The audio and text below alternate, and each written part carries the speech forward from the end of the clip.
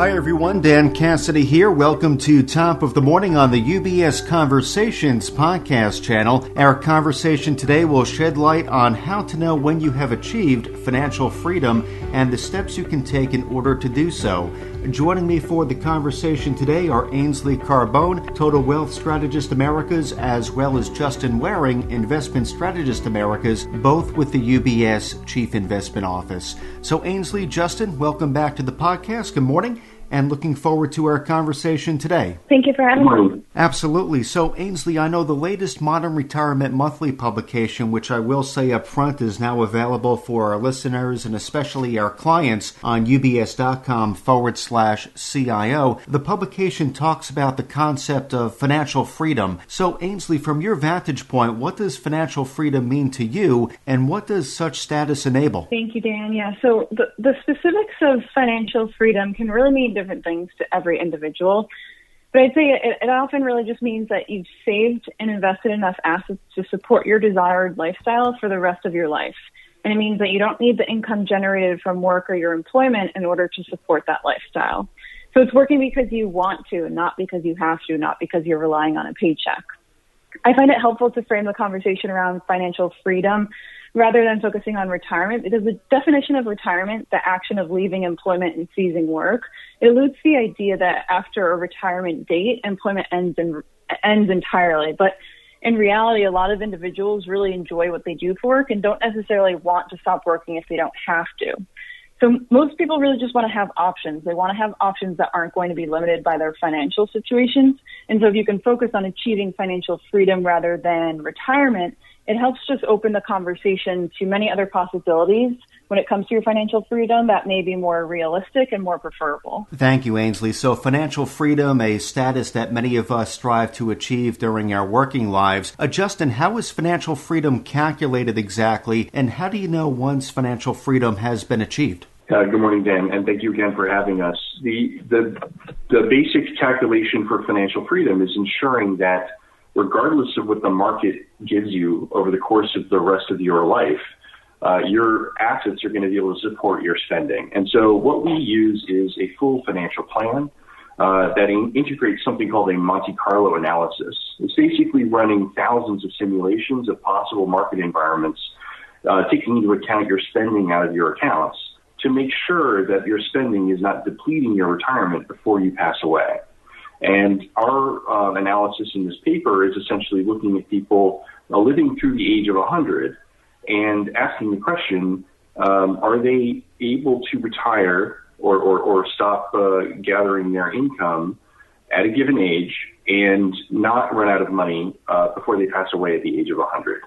And so that's the basic analysis. We're targeting usually about an 85% probability of success.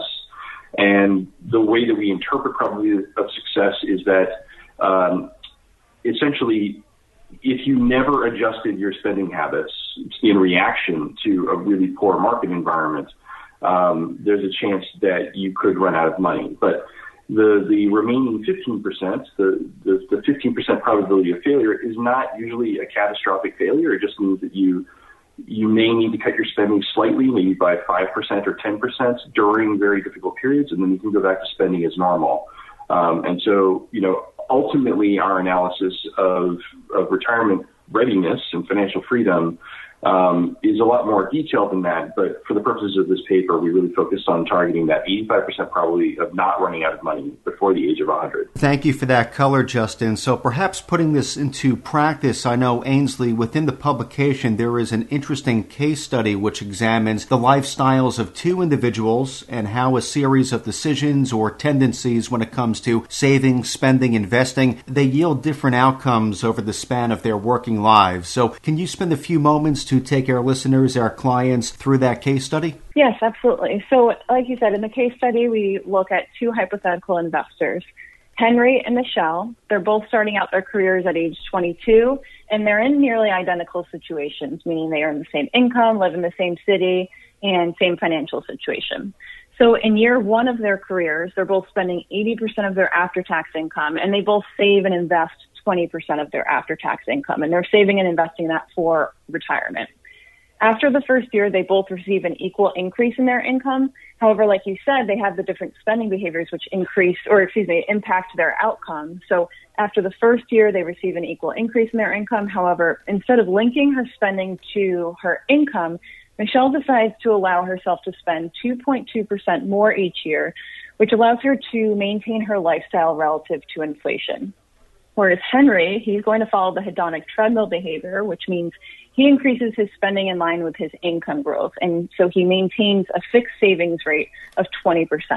And as a result of this hedonic treadmill behavior, Henry saves and invests less than Michelle does. So if we fast forward to when Henry and Michelle are 65, we find them in drastically different financial situations at the point that they reach retirement. At age 65, Henry can retire, but working and saving 2 more years or cutting his retirement spending by 7% would bring him to a more comfortable point financially, which in the report, we're trying to target an 85% probability of success, just like Justin had just mentioned. But Michelle, on the other hand, at 65, she has ended up saving way more than she had needed to maintain the lifestyle that she was targeting. So she could have actually retired at age 50, which was 15 years earlier. Alternatively, she could have retired at 65 and just increased her spending significantly. This could have resulted in a higher standard of living throughout retirement, or she could have given to charity and still not run the risk of outliving her assets. So she still could have been in the range of an 85% probability of success. So these two spending behaviors that we look at in the case study, they're at 2 different extremes, and they're not really very realistic for most people. It's more likely that most pre-retirees will find themselves somewhere in between where Henry and Michelle's behavior is. And most people are going to find that their spending behavior changes over time as their income changes, their consumption needs change, or they go through different life events. But the case study, it really just helps to show that overspending today to enjoy a higher standard of living as your income grows, that's going to make it more difficult to afford a comfortable retirement. And it may force you into a situation where you have to work longer and or reduce your standard of living just to avoid running out of money later in life. And it also helps to show that if you can spend prudently today, it's going to make retirement more affordable, and therefore a more affordable retirement is going to be a lot easier to achieve.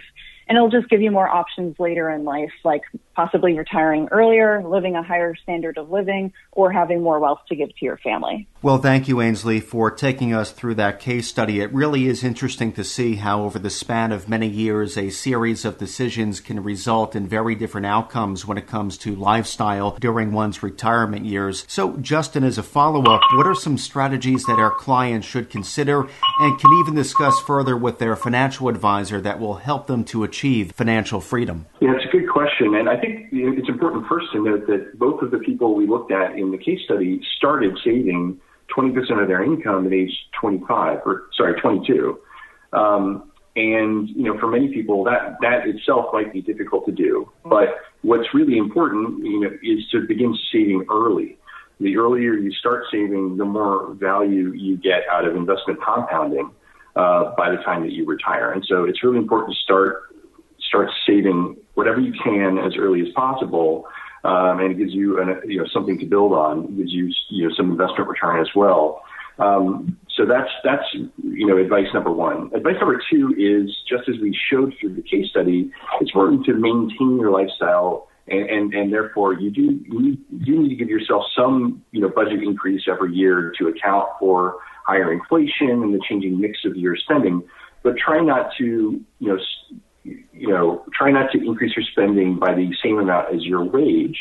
In prior analyses and in other reports you might see, online, they often talk about a savings rate, saving a certain percentage of your income. But I think this case study and this report helps to show that dissociating your income from your spending is really important.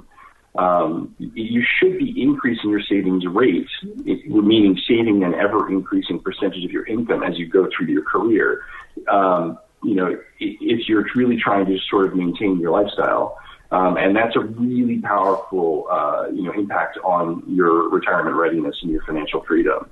So step number 3, of course, is, especially in an environment where remote work is more of a possibility, the cost of living where you choose to live has a major impact on your budget. And so if you have any flexibility on where you decide to live and work, it can have a meaningful impact on your take-home pay with regard to taxes and on your cost of living with regard to rent or the cost of a home. And so, obviously education goes a long way to having that flexibility. Higher educated individuals are more likely to have the option to change locations or to work remotely. And this can have a really big impact on your career and your financial success.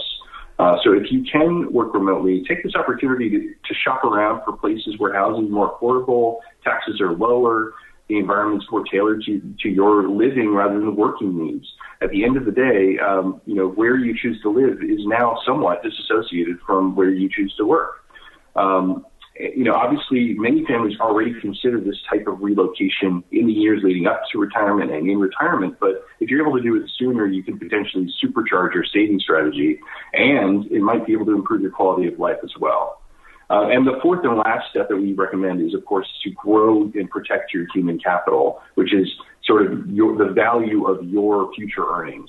Invest in yourself to get a higher earnings stream and protect your earnings stream by insuring yourself against the risk that you might be out of work through disability insurance and life insurance.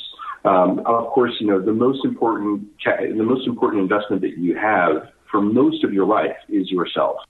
So getting the right education, building the right school skills, these are all elements that will help you boost your income potential in the future and give you more flexibility down the line as you consider either entering retirement or changing your career to focus less on income and more towards, the things that you're passionate about. Well, thank you, Justin, for sharing that guidance with us, those considerations. And I know we're beginning to come to the end of our time together today. And Justin Ainsley, you've left our audience with a lot to consider, especially those who are earlier on in their working lives. So before we close out the podcast for today, Justin Ainsley, any final thoughts or takeaways you would like to share with our audience? Yeah, I'd say it's important to keep in mind that whatever you decide today, what financial freedom looks like to you in the future, it's going to change likely. A lot of things are going to happen over your lifetime, and this is particularly true for anyone who's at the earlier stages of their life or at the earlier stages of their career.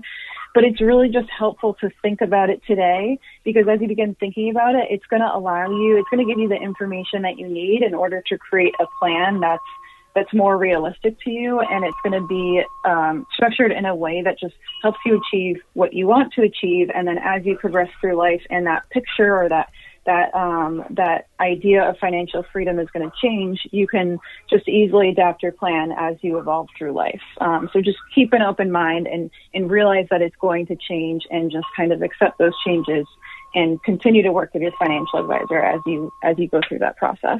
And I would just add that a lot of these decisions about saving or spending can be done automatically.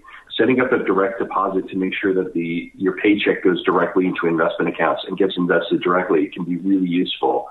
So make sure that your paychecks are flowing automatically into your retirement account and your investing account and your savings account, and then leave the remainder in your spending account.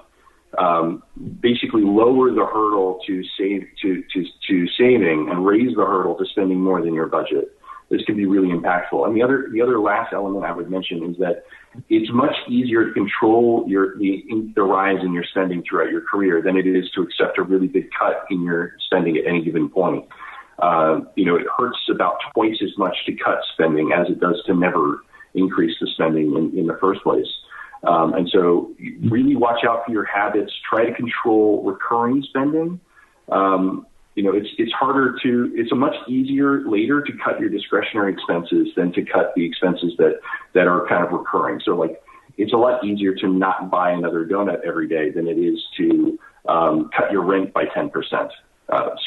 So at the end of the day, make sure that you're focusing on automating your spending and saving decisions to make hard decisions and good behavior, hard decisions more difficult and good behavior easier. Well, Justin and Ainsley, thank you again for joining our listeners, our clients, for what has indeed been a valuable conversation this morning, and very much looking forward to catching back up again with you both soon. But thank you again for your time and insights today. Appreciate it. Thank you, Dan. Thank you, Dan. Absolutely. And again, today we have been joined by Ainsley Carbone, Total Wealth Strategist Americas, as well as Justin Waring, Investment Strategist Americas, both with the UBS Chief Investment Investment Office. As a reminder to our clients and listeners, the UBS Chief Investment Office does author a variety of publications and blogs that touch on timely market developments, asset classes, and portfolio allocation. These resources can be located on ubs.com/CIO, including the publication that Ainsley and Justin have been making reference to during our conversation this morning, the Bonner Retirement Monthly publication titled How to Save for Financial Freedom. For clients of UBS, you can also contact your financial advisor if you would like to learn more about today's topic or to receive a copy of the publication directly. Top of the Morning is part of the UBS Conversations podcast channel, which is available where podcasts are found,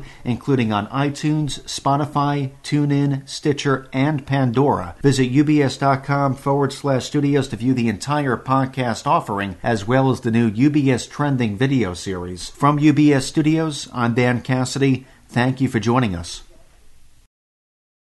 UBS Chief Investment Office's investment views are prepared and published by the global wealth management business of UBS AG or its affiliate, UBS. This material has no regard to the specific investment objectives, financial situation, or particular needs of any specific recipient and is published for informational purposes only. As a firm providing wealth management services to clients globally, UBS AG and its subsidiaries offer both investment advisory services and brokerage services. Investment advisory services and brokerage services are separate and distinct, differ in material ways, and are governed by different laws and separate arrangements. In the USA, UBS Financial Services Inc. is a subsidiary of UBS AG and a member of FINRA SIPC. For information, please visit our website at ubs.com/working with us. For a full legal disclaimer applicable to the independent investment views produced by UBS, please visit our website at ubs.com/CIO-disclaimer.